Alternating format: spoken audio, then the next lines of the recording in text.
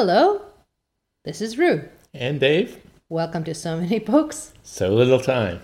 Today we're going to continue with Anne of Green Gables by L.M. Montgomery, and with chapter 11, which is Anne's Impressions of Sunday School. Ooh. Cue the music.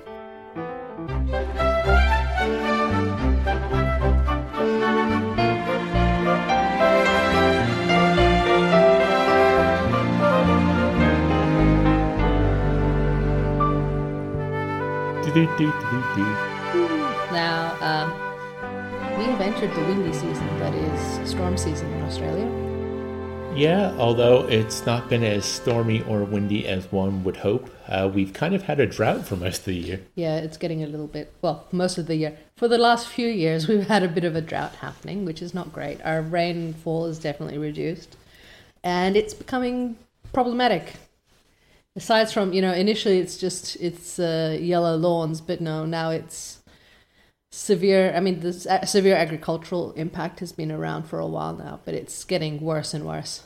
And it's also knowing that when it does rain, it really rains. Well, actually not lately, but usually, like earlier this year, it's been, you'll build up and then you'll have like a week of just torrent. And it's like, well, I'd prefer maybe if you just rained a couple days every month. That'd be great, instead of just choosing one huge block of time. I wonder if we're getting like the weather, like I don't know enough about climate and weather patterns, like in terms of, I couldn't tell if this is a thing, but I wonder if this, we're shifting towards some sort of monsoon-like pattern. Because we tend to have, we've always had storm seasons. Our spring and our fall. November and December especially. Yeah, they tend to be pretty wild. Well, October, November, December are the 3 months, and then... Well, I just remember, because, Indy happens in November usually. October. Okay. Yeah, October we have our local town has a race in October. And it always rains for it. It usually does coincide with one major storm, and part of it might be due to the particulates that rise up into the atmosphere, and the fact that we get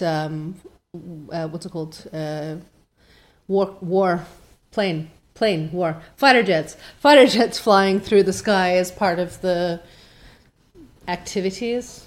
I'd like to use another word, but I don't know what the other word was that I was trying to look for. Fair enough. Event. Yeah. Activities. And I remember. Circus? Yeah. Yes. But yes, so whether that sets off things, we don't know. I said, not my particular field. Not my particular field. I have a feeling we're both a little burnt out at the moment. We're a little zoned out. We've hit, that afternoon time where we're both of us having a cup of tea. But we're at that point of the afternoon where we're like, the light from the sun is that nice little golden hue, and you just start zoning out a little bit. Thinking difficult. Yes, the afternoonitis. But what? This is almost the perfect book for that kind of feeling. Yeah, like we can, and I mean, this topic, it's probably good if we're a little bit more laid back, because it can get otherwise very tense. This story, no, but this topic, we're going to be discussing Sunday school. And so religious conversation will probably come up, will definitely come up. And so it's good to be a bit more mellow about it. It's good to be a little bit more chill when it does, because it can get a bit... It can become a tense topic. Not for Dave and I. We tend to be really good when it comes to topics about religion and philosophy and other things. But it's not a bad thing to be a little bit more chill about, at least for purposes of our podcast. Well, topics that many people on this planet take very seriously. Well, it doesn't mean that we're not taking it seriously. It's just that, folks, we're a little zoned out because it's the afternoon, and that's why we may not go into as much depth as you would expect from a topic that can be quite intense in other settings. But that's what our Facebook group is for. So if you would like to go in more depth, or if you'd like to have discussions over Twitter and a couple of threads, hey, that's what we can do. Why not? As I sip my tea. Okay. But in the meantime, let's find out how Anne, whom Marilla referred to as a veritable heathen at some stage in a previous chapter, lovely, what her impressions of Sunday school are. Chapter 11, Anne's impressions of Sunday school. "Well, how do you like them?" said Marilla. Anne was standing in the gable room looking solemnly at 3 new dresses spread out on the bed. One was of a snuffy-colored gingham, which Marilla had been tempted to buy from a peddler the preceding summer because it looked so serviceable. One was of black and white checkered sateen, which she had picked up at the bargain counter in the winter. And one was a stiff print of an ugly blue shade, which she had purchased that week at a Carmody store. She had made them up herself, and they were all made alike. Plain skirts, pulled tightly to plain waists, with sleeves as plain as waist and skirt, and tight as sleeves could be. "I'll imagine that I like them," said Anne soberly. "I don't want you to imagine it," said Marilla, offended. "Oh, I can see you don't like the dresses. What is the matter with them? Aren't they neat and clean and new?" "Yes." "Then why don't you like them?" They're not pretty," said Anne reluctantly. "Pretty!" Marilla sniffed. "I didn't trouble my head about getting pretty dresses for you. I don't believe in pampering vanity, Anne, and I'll tell you that right off. Those dresses are good, sensible, serviceable dresses, without any frills or furbelows about them, and they're all you'll get this summer.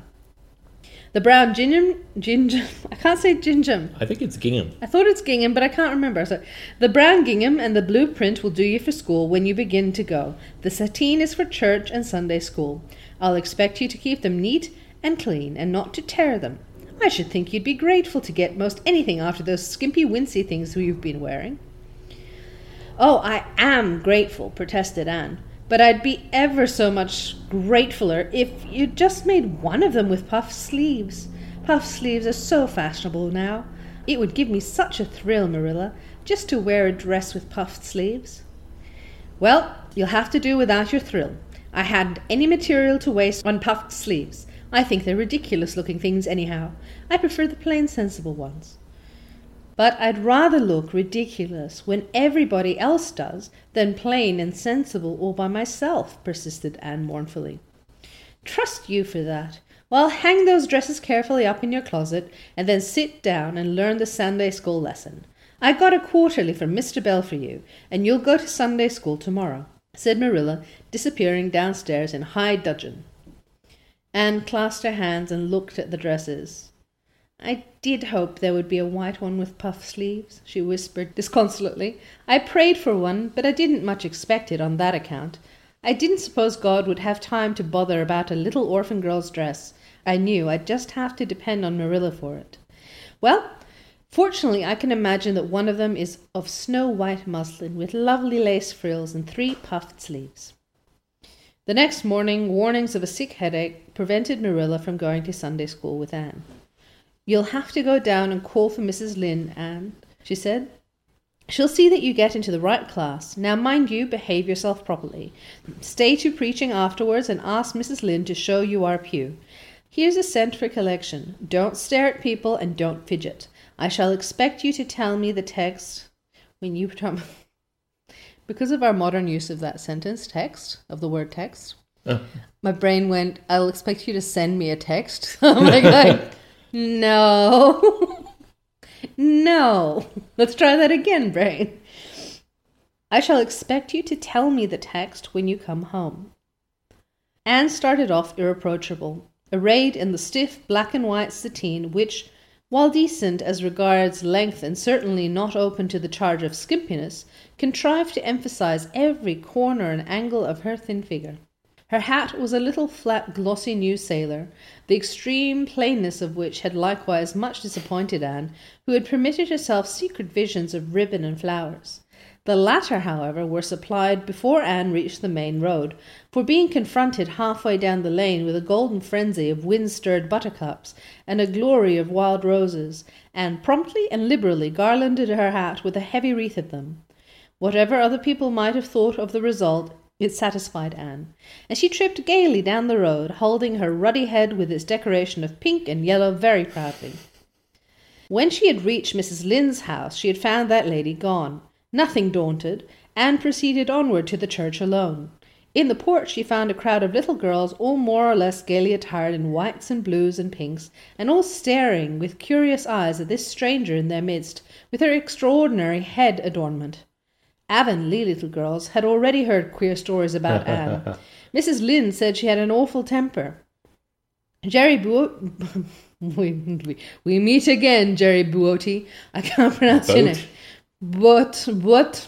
Jerry Buote, the hired boy at Green Gables, said she talked all the time to herself with the trees and flowers like a crazy girl. They looked at her and whispered to each other behind their quarterlies. Nobody made any friendly advances then or later on when the opening exercises were over, and Anne found herself in Miss Rogerson's class. Miss Rogerson was a middle-aged lady who had taught Sunday class for 20 years. Her method of teaching was to ask the printed questions from the quarterly and look sternly over its edge at the particular little girl she thought ought to answer the question. She looked very often at Anne, and Anne, thanks to Marilla's drilling, answered promptly, but it may be questioned if she understood very much about either question or answer. She did not think she liked Mrs. Rogerson, and she felt very miserable. Every other little girl in the class had puff sleeves. Anne felt that life was really not worth living without puff sleeves. "Well, how did you like Sunday school?" Marilla wanted to know when Anne came home. Her wreath having faded, Anne had discarded it in the lane, so Marilla was spared the knowledge of that for a time. "I didn't like it a bit. It was horrid." "Anne Shirley," said Marilla rebukingly. Anne sat down on the rocker with a long sigh, kissed one of Bonny's leaves, and waved her hand to a blossoming fuchsia. "They might have been lonesome while I was away," she explained. "And now about the Sunday school. I behaved well, just as you told me. Mrs. Lynde was gone, but I went right on myself. I went into the church with a lot of other little girls, and I sat in the corner of a pew by the window while the opening exercises went on. Mr. Bell made an awfully long prayer. I would have been dreadfully tired before he got through it if I had not been sitting by that window. But it looked right out on the lake of shining water, so I just gazed at that and imagined all sorts of splendid things." "You shouldn't have done anything of the sort. You should have listened to Mr. Bell." "But he wasn't talking to me," protested Anne. "He was talking to God, and he didn't seem to be very much interested in it either. I think he thought God was too far off, though." There was a long row of white birches hanging over by the lake, and the sunshine fell through them, way down deep into the water. Oh, Marilla, it was like a beautiful dream. It gave me a thrill, and I just said, "Thank you for it, God," 2 or 3 times. "Not loud, I hope," said Marilla anxiously. "Oh, no, just under my breath." "Well, Mr. Bell did get through at last." Mr. Bell did get through at last, and then they told me to go into the classroom with Miss Rogerson's class. There were 9 other girls in it. They all had puffed sleeves. I tried to imagine mine were puffed too, but I couldn't. Why couldn't I? It was easy as could be to imagine they were puffed when I was alone in the east gable, but it was awfully hard there among others who had really truly puffs. "You shouldn't have been thinking about your sleeves in Sunday school. You should have been attending to the lesson. I hope you knew it." "Oh, yes, and I answered a lot of questions. Mrs. Rogerson asked ever so many. I don't think it was fair of her to do all the asking. There were lots I wanted to ask her, but I didn't like to because I didn't think she was a kindred spirit. Then all the other little girls recited a paraphrase. She asked me if I knew any. I told her I didn't, but I could recite The Dog at His Master's Grave if she liked. That's in the Third Royal Reader. It isn't really truly religious piece of poetry, but it's so sad and melancholy that it might as well be. She said that it wouldn't do, and she told me to learn the 19th paraphrase for the next Sunday. I read it over in church afterwards, and it's splendid. There are 2 lines in particular that just thrill me. "Quick as the slaughtered squadrons fell in Midian's evil day." I don't know what squadrons means, nor Midian either, but it sounds so tragical. I can't hardly wait until next Sunday to recite it. I'll practice it all the week. After Sunday school, I asked Mrs. Rogers, because Mrs. Lynde was too far away, to show me your pew. I sat just as still as I could, and the text was Revelations, 3rd chapter, 2nd and 3rd verses. It was a very long text. If I was a minister, I'd pick the short, snappy ones. The sermon was awfully long, too. I suppose the minister had to match it to the text. I didn't think he was a bit interesting. The trouble with him seems to be that he hasn't got enough imagination. I didn't listen to him very much. I just let my thoughts run, and I thought of the most surprising things. Marilla felt helplessly that all this should be sternly reproved, but she was hampered by the undeniable fact that some of the things Anne had said, especially about the minister's sermons and Mr. Bell's prayers, were what she herself had really thought deep down in her heart for years, but had never given expression to. It almost seemed to her that those secret, unuttered critical thoughts had suddenly taken visible and accusing shape and form in the person of this outspoken morsel of neglected humanity. And that's a nice little turn of phrase. Yeah, it's not nice that it happened to her, but it's interesting that she's not feeling that she's in a position to criticize if she thinks or feels similarly. I mean, she could if she felt guilty about the hypocrisy. Like, oh, I feel that way too, but I never said a thing. I think that's why a lot of people reproach others, is because that person has said the thing that they've always thought but never had the courage to say themselves. Possible. And also a bit of, that's probably maybe, I wonder if that's where a lot of the defensiveness that happens in our general conversation comes from. And just in society. In general society, we have so much defensiveness because it's just, so many people, when we share our opinions, it's all about your opinion and you must defend your opinion to the end. And you're going, well, you can share your opinion and you can listen to someone else's opinion and you can see if there's something that you can hear in what they're saying, you connect with, instead of being so attached to the one opinion that you initially showed that you fail to recognize when there's something that they've said that you connect to and understand, like that you feel anyway inside. There's definitely a lack of, instead of listening, most people just wait for their turn to speak. Yeah. And you'll probably be familiar with this because it's quite prevalent, I've noticed, in nerdy circles. But the idea of, and I suffered from this for years and kind of still do. I'm still working on it. But we all do. that idea of, if I say, I like this band, and someone else says, oh, I really hate that band, suddenly I feel bad because it feels like they're attacking my self-worth rather than just expressing their opinion about something I like. We're attaching our identity with our opinions, whereas we could be attaching our identity with our the quality of our character. Like, the quality of our character could be what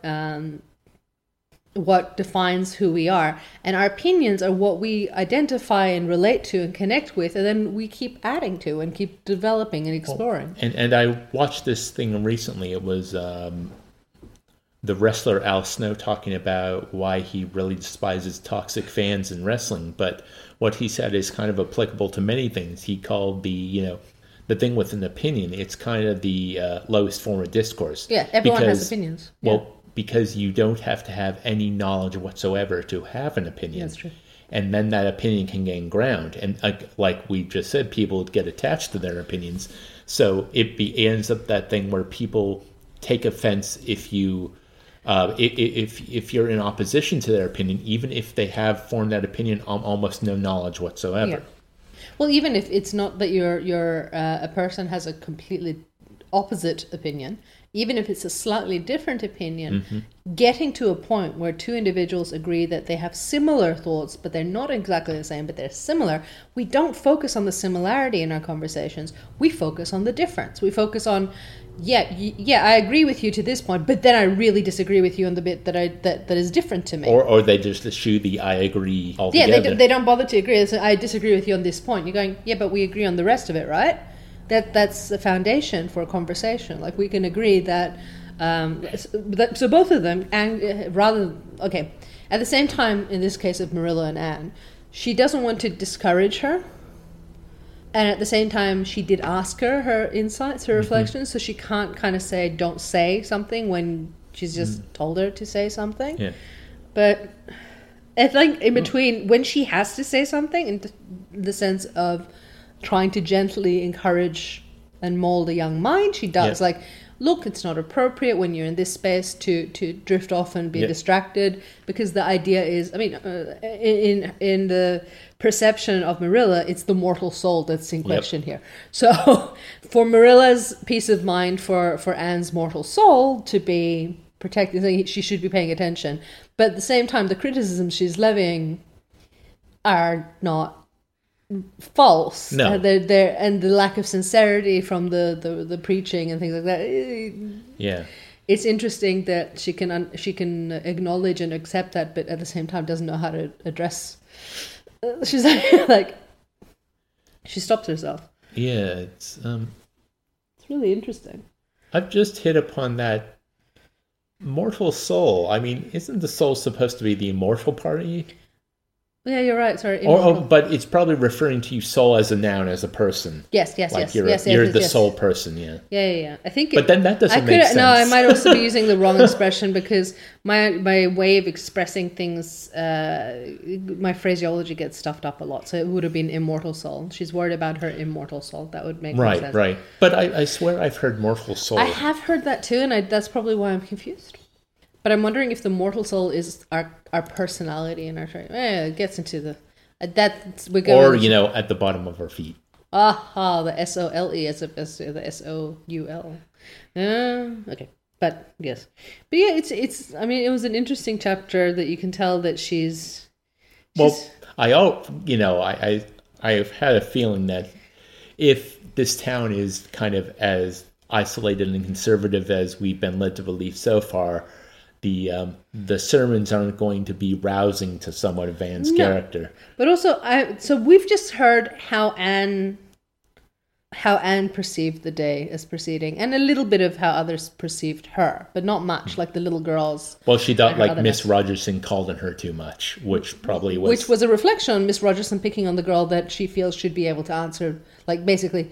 Her target of the day, or just the new girl, or I don't like the look of her. It was saying it before. With Miss Rogerson had taught a Sunday school class for 20 years. Her method of teaching was to ask the printed questions from the quarterly and look sternly over the edge at the particular little girl she thought ought to answer the question. Yeah. So she is picking on her, and the fact that Anne picked up on it, but without saying she's picked on me. So she asked me a lot of questions, a lot more than anyone else, which is a bit weird because I wanted to ask questions, but I couldn't. Which is probably a good thing because I don't think Mrs. Rogerson would have been well, she said it as well. Anne said, I didn't feel she was a kindred soul, so I didn't ask her any questions. And the girls already are kind of whispering behind Anne's back, and that probably would have just fueled. Yeah, made her emphasize. It made her otherness and standing out really think. And I forgot all about the boy that Matthew had hired. So yeah, of course he would be talking about this weird girl. Although really he shouldn't, because she's the reason he has a job. Yeah, but weird girl on a farm that he's noticed, and he's probably jealous that what's his name, that Matthew, cares for her as a person.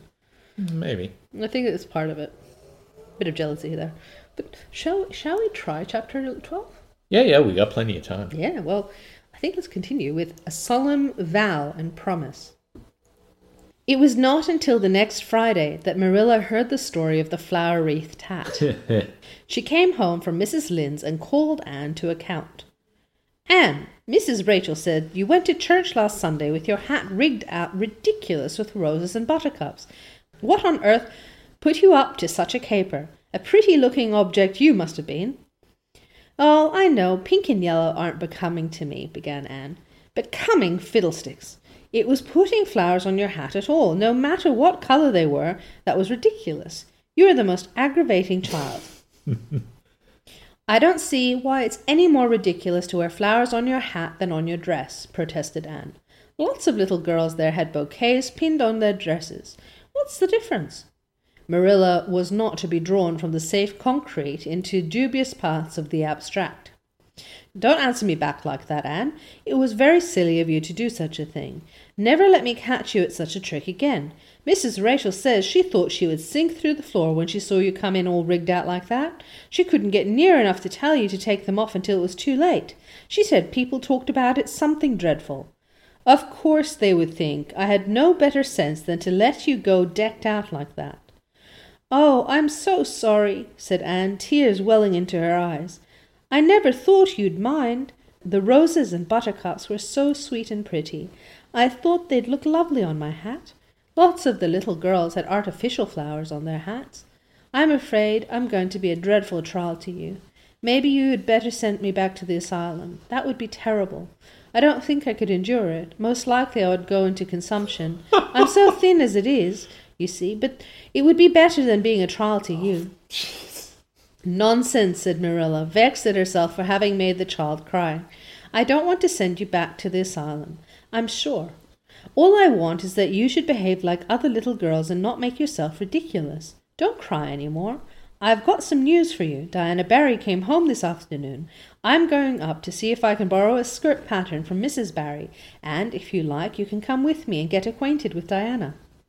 Anne rose to her feet, with clasped hands, the tears still glistening on her cheeks. The dish towel she had been hemming slipped unheeded to the floor. Oh, Marilla, I'm frightened. Now that it has come, I'm actually frightened. What if she shouldn't like me? It would be the most tragical disappointment of my life. Pausing here, considering the stuff she's been through, the most tragical disappointment? Well, 12-year-old girl hyperbole. Yeah, a little bit. Maybe, yeah. Now, don't get into a fluster. And I do wish you wouldn't use such long words. It sounds so funny in a little girl. I guess Diana will like you well enough. It's her mother you've got to reckon with.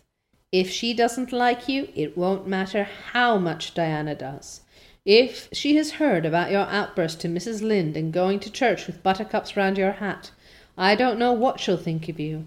You must be polite and well-behaved, and don't make any of your startling speeches. For pity's sake, if the child isn't actually trembling.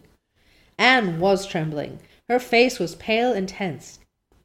Oh, Marilla, you'd be excited too if you were going to meet a little girl you hoped to be your bosom friend, and whose mother mightn't like you, she said as she hastened to get her hat. They went over to Orchard Slope by the short cut across the brook and up the Furry Hill Grove. Mrs. Barry came to the kitchen door to answer to Marilla's knock. She was a tall, black-eyed, black-haired woman with a very resolute mouth. She had the reputation of being very strict with her children. How do you do, Marilla? She said cordially. Come in. And this is the little girl you have adopted, I suppose? Yes, this is Anne Shirley, said Marilla. Spelled with an E, gasped Anne, who, tremulous and excited as she was determined there should be no misunderstanding on that important point.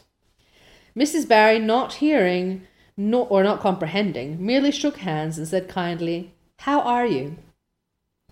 I am well in body, although considerably rumpled up in spirit, thank you, ma'am, said Anne gravely.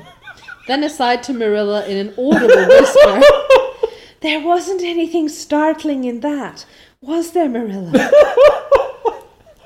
Oh, man. Oy. Diana was sitting on the sofa reading a book which she dropped when the callers entered.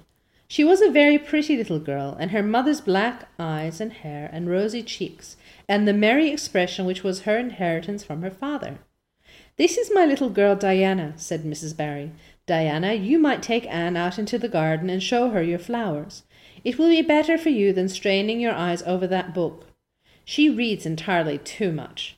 This to Marilla as the little girls went out. And I can't prevent her, for her father aids and abets her. She's always poring over a book. I'm glad she has the prospect of a playmate. Perhaps it will take her more out of doors.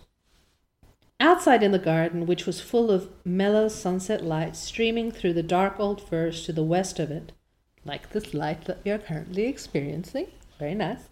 You can't see it, but it's the same light. Stood Anne and Diana, gazing bashfully at each other over a clump of gorgeous tiger lilies. The Barry garden was a bowery wilderness of flowers which would have delighted Anne's heart at any time less fraught with destiny. It was encircled by huge old willows and tall firs, beneath which flourished flowers that loved the shade. Prim, right-angled paths, neatly bordered with clamshells, intersected it like moist red ribbons, and in the beds between, old-fashioned flowers ran riot.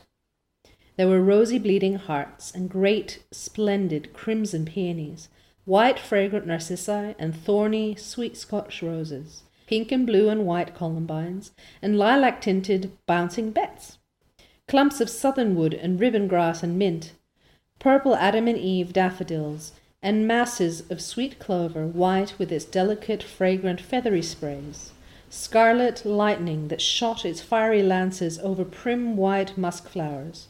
A garden it was, where sunshine lingered, and bees hummed, and winds, beguiled into loitering, purred and rustled. Oh, Diana, said Anne at last, clasping her hands. She does this a lot. She clasps her hands a lot. She's obviously, well, it could be actually, I wonder if it's a security mechanism. I mean, if you want to go into it that way. But so, clasping her hands. Oh, Diana, said Anne at last, clasping her hands and speaking almost in a whisper. Oh, do you think you can like me a little? Enough to be my bosom friend? Diana laughed. Diana always laughed before she spoke. Why, I guess so, she said frankly. I'm awfully glad you've come to live at Green Gables. It will be jolly to have someone to play with.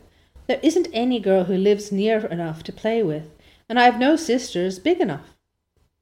Will you swear to be my friend for ever and ever? Demanded Anne eagerly. Diana looked shocked. Why, it's dreadfully wicked to swear, she said rebukingly. Oh, no, not my kind of swearing. There are two kinds, you know. I've never heard of but one kind, said Diana doubtfully. There really is another. Oh, it isn't wicked at all. It just means vowing and promising solemnly. Well, I don't mind doing that, agreed Diana, relieved. How do you do it? We must join hands so, said Anne gravely. It ought to be over running water. We'll just imagine this path is running water. I'll repeat the oath first. I solemnly swear to be faithful to my bosom friend Diana Barry, as long as the sun and moon shall endure. Now you say it and put my name in.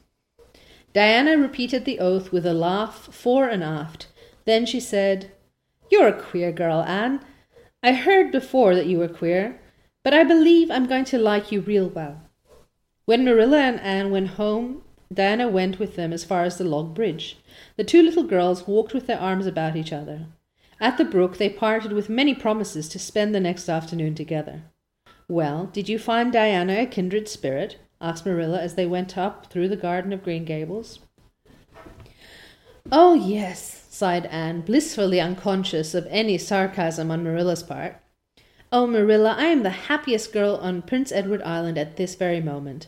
I assure you I'll say my prayers with a right good will tonight. Diana and I are going to build a playhouse in Mr. William Bell's Birch Grove tomorrow. Can I have those broken pieces of china that are out in the woodshed? Diana's birthday is in February and mine is in March. Don't you think that's a very strange coincidence? Diana's going to lend me a book to read. She says it's perfectly splendid and tremendously exciting. She's going to show me a place back in the woods where rice lilies grow. Don't you think Diana has got very soulful eyes? I wish I had soulful eyes. Diana is going to teach me to sing a song called Nellie in the Hazel Dell. She's going to give me a picture to put up in my room. It's a perfectly beautiful picture, she says. A lovely lady in a pale blue silk dress. A sewing machine agent gave it to her. I wish I had something to give Diana. I'm an inch taller than Diana, but she is ever so much fatter. She says she'd like to be thin because it's so much more graceful, but I'm afraid she only said it to soothe my feelings. We're going to the shore some day to gather shells. We have agreed to call the spring down the log bridge the Dryad's Bubble. Isn't that a perfectly elegant name? I read a story once about a spring called that. A dryad is a sort of grown-up fairy, I think.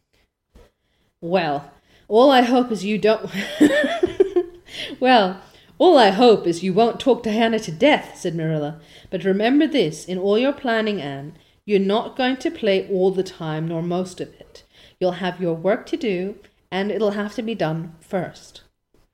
Anne's cup of happiness was full, and Matthew caused it to overflow. He had just got home from a trip to the store in Carmody, and he sheepishly produced a small parcel from his pocket and handed it to Anne with a depreciatory look at Marilla.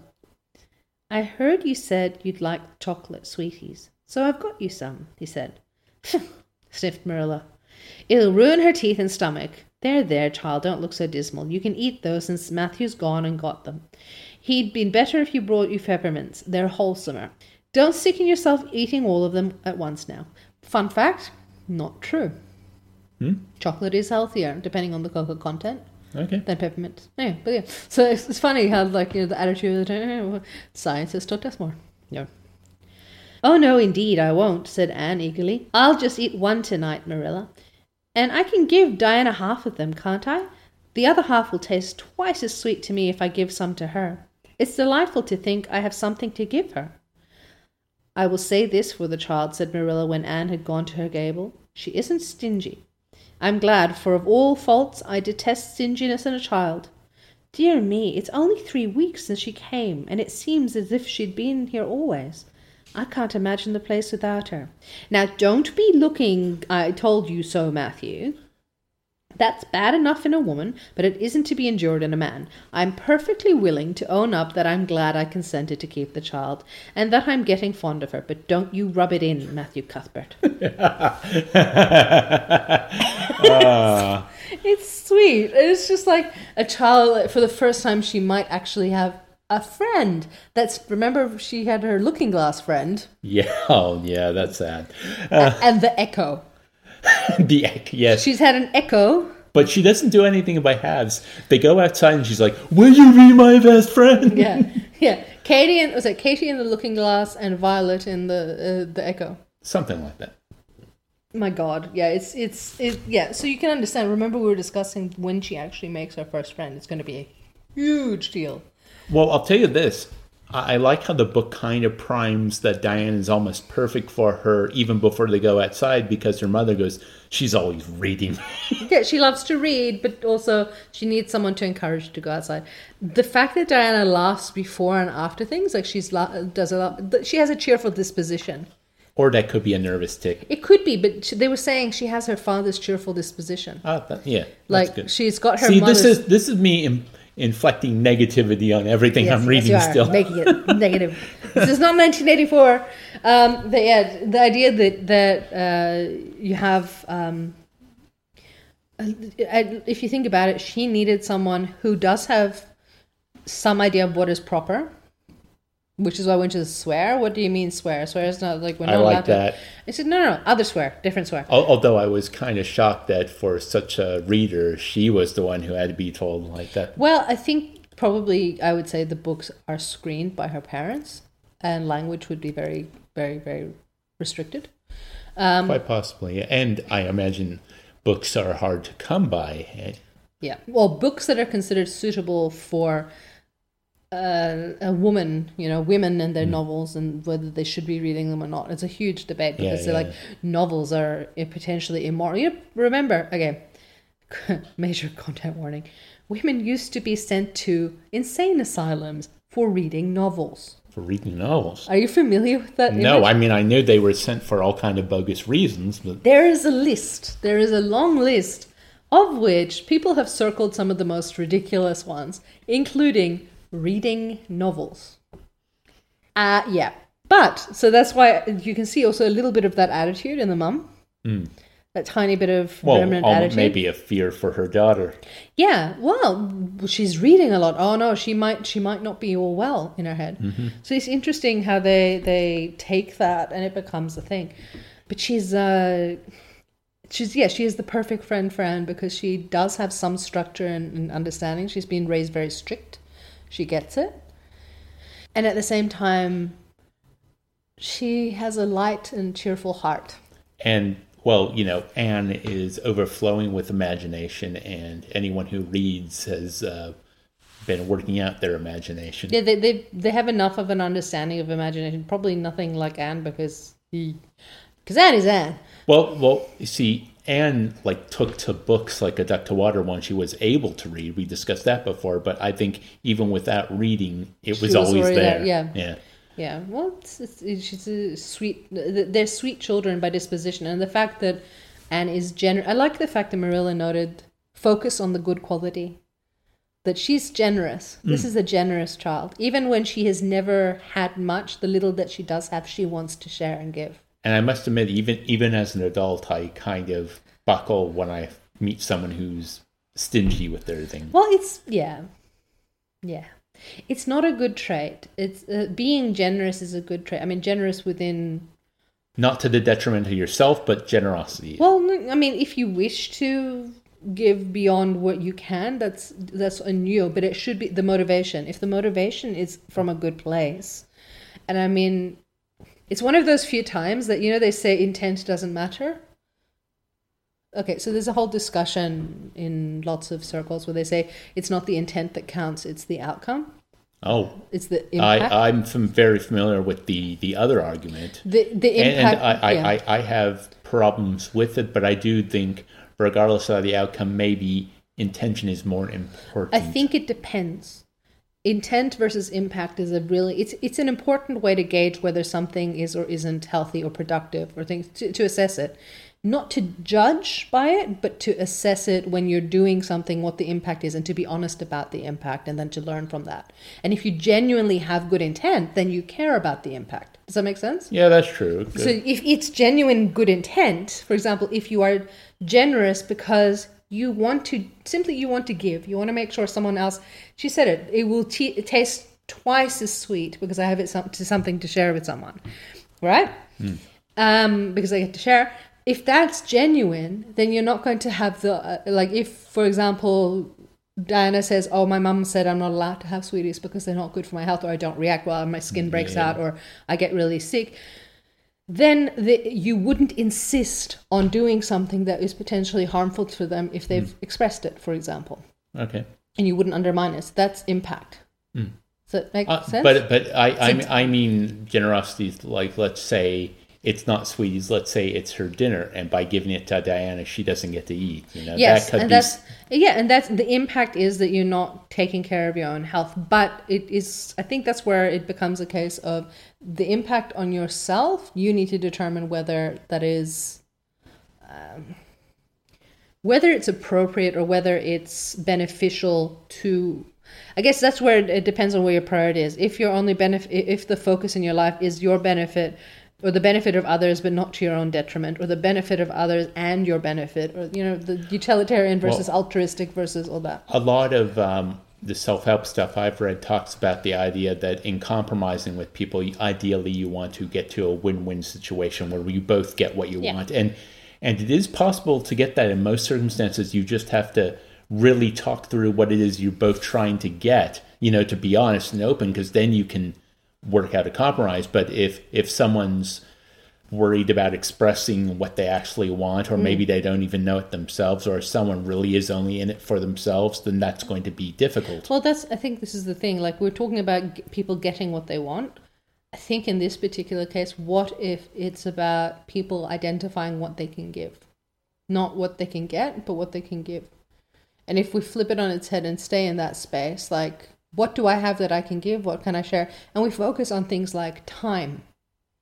And that is our most precious resource. Time is a huge commodity. I mean, it's our precious, limited resource that we each have. And that's something we can also give. Even our thought, even kind of offering thought. Not that you give it unrequested. Like, for example, medical opinions.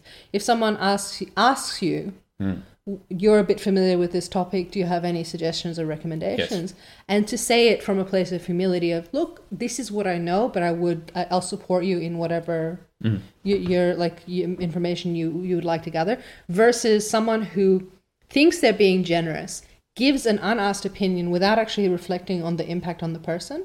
Yeah, unsolicited opinions, because we all have them, and it's so easy to give because we all have an ego, and the ego is like, of course other people want to hear what I think. Or more importantly, I'll sound smart and people will appreciate me more if I impart this knowledge upon them. When sadly, most of the time when someone gives us unsolicited advice, we kind of think, ugh. Well, it might not even be what they want other people to think of them or to feel towards them. It might be simply, it makes me feel good to tell you this stuff because I'm worried about you. But the thing is, see, that doesn't strike me as ego. No, but the ego part comes in when you are saying you are worried about this person, you want to show your care and consideration towards this person. Wouldn't you want to check with the person first if this is something that is helpful to them or something that they find painful or difficult or harmful? It's about being a savior. Yeah, we were talking about this already in a previous thing, of this idea of to be cruel, to be kind.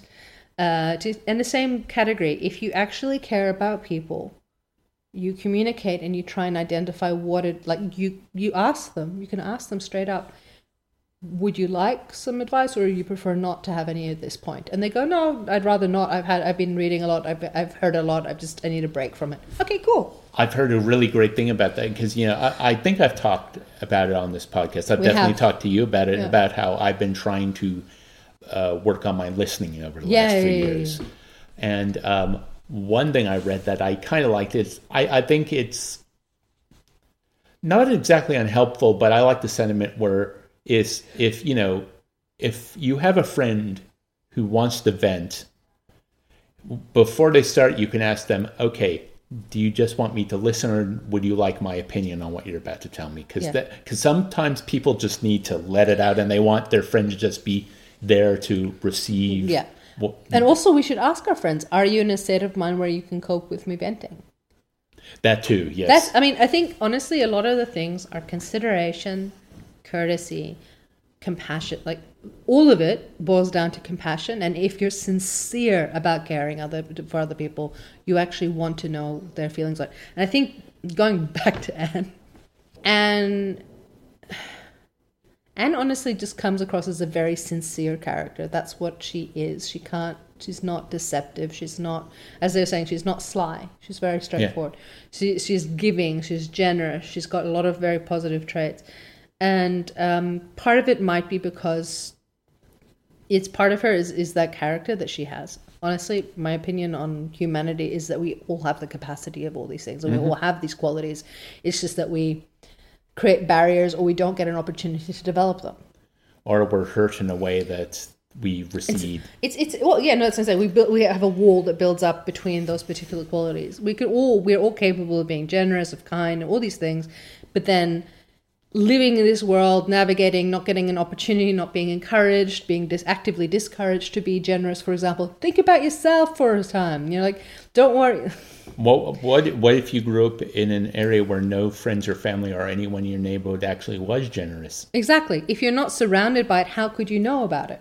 I mean, you might have the quality of it as a quality, as part of your nature you already want to give. But if you don't see it acted out in front of you, it's quite hard to develop that ability, or you could say you're being actively discouraged.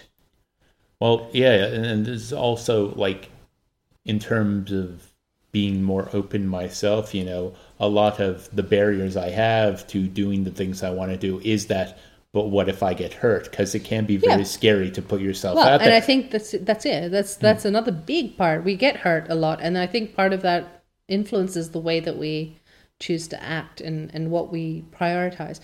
In a less generous and compassionate way, because it's a fear of being it is the ego at play. Because we're worried about being hurt. Well, yes. We're worried about, I wonder if part of it is worried about being rejected, worried about our actions not being judged well. As someone who's adopted, let me say, yes, that plays heavily into at least a lot of my problems. Yeah. Rejection is a huge factor. And of course, with Anne, we know it's going to be a major, I mean, she was bursting into tears in response to the church. At the beginning of the chapter, she was like, oh, you want to send me back because I've done something horribly wrong. Yeah, and again, there was a little shred of me that again took the negative of that, she's playing that up to get out. But then again, the way I read it also kind of emphasized that it was really dramatic, but for her, that's what it feels like. Yeah, well, and that's going to be a legitimate fear for a long time. Yeah. She's only, it's been 3 weeks, Marla said, at the end of the latest chapter. And I think it's interesting that at the beginning of the chapter, you have that, even just that, okay, don't like using the word, but it works that way. It's a knee-jerk kind of reaction from Anne. Mm-hmm. Like, it's a very primal, oh, you're going to send me back, I'm going to lose everything, I'm not going to have a home. Like, it's fear. Sorry, I'm going to use the word. She sounds like she's been triggered by the way that was addressed. Well, also, she's almost an adolescent now, and I do remember where, like, at school, as a high schooler, I was a very emotional. Well, all adolescents are emotional. No, the amount of transformation that the adolescent brain and body, like the brain, adolescent brain is huge restructuring. Well, a friend of mine, gives me the cold shoulder, and I go home and I'm absolutely distraught because I think he doesn't want to be my friend anymore. Yeah, like my brain instantly went to the worst case scenario. Yeah. And I mean, so much of us do that in life anyway, catastrophizing, it's called. Yeah.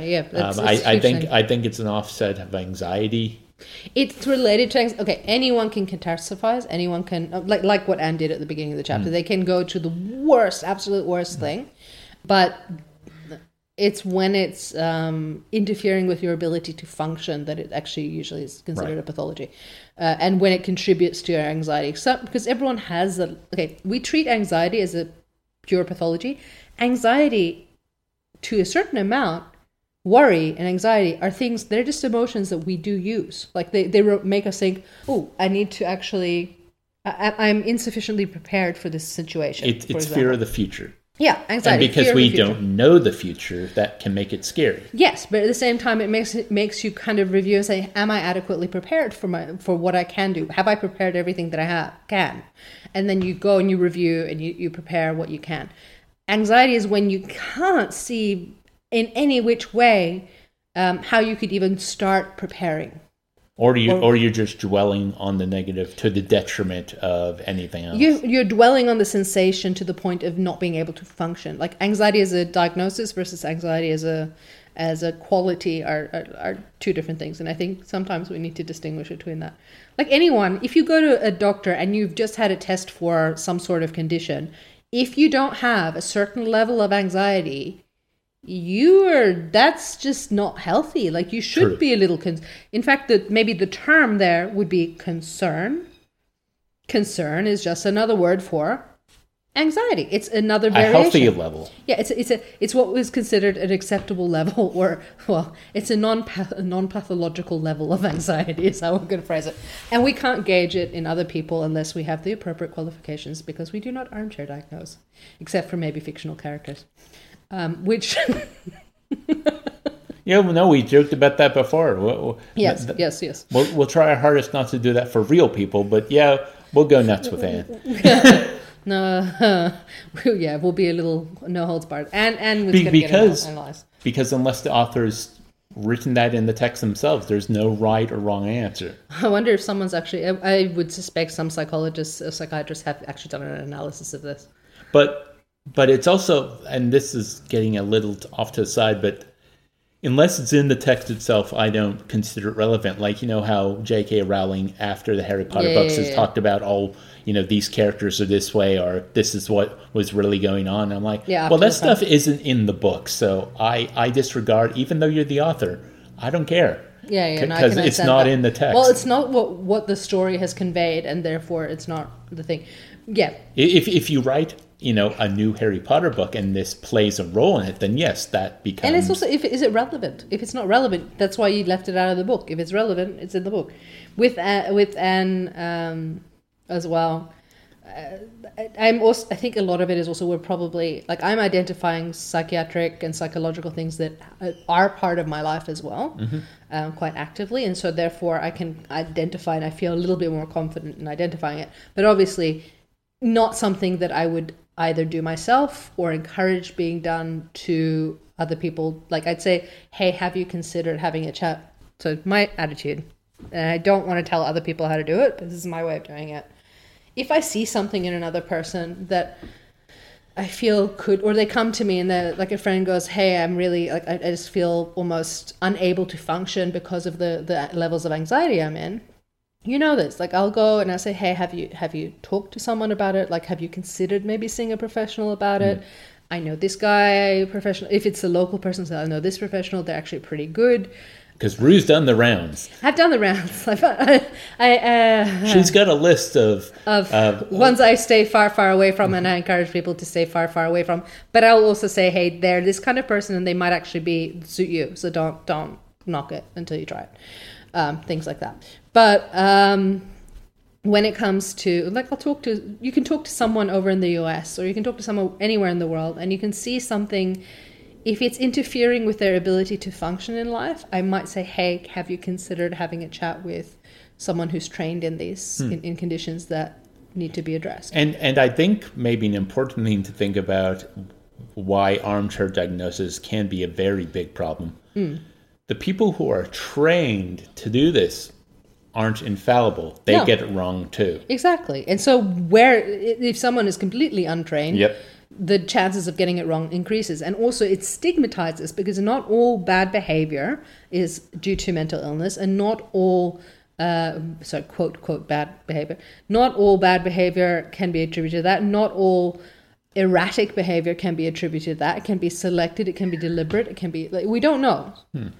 And it removes the ability of the individuals who it removes agency from individuals who are diagnosed. Yeah.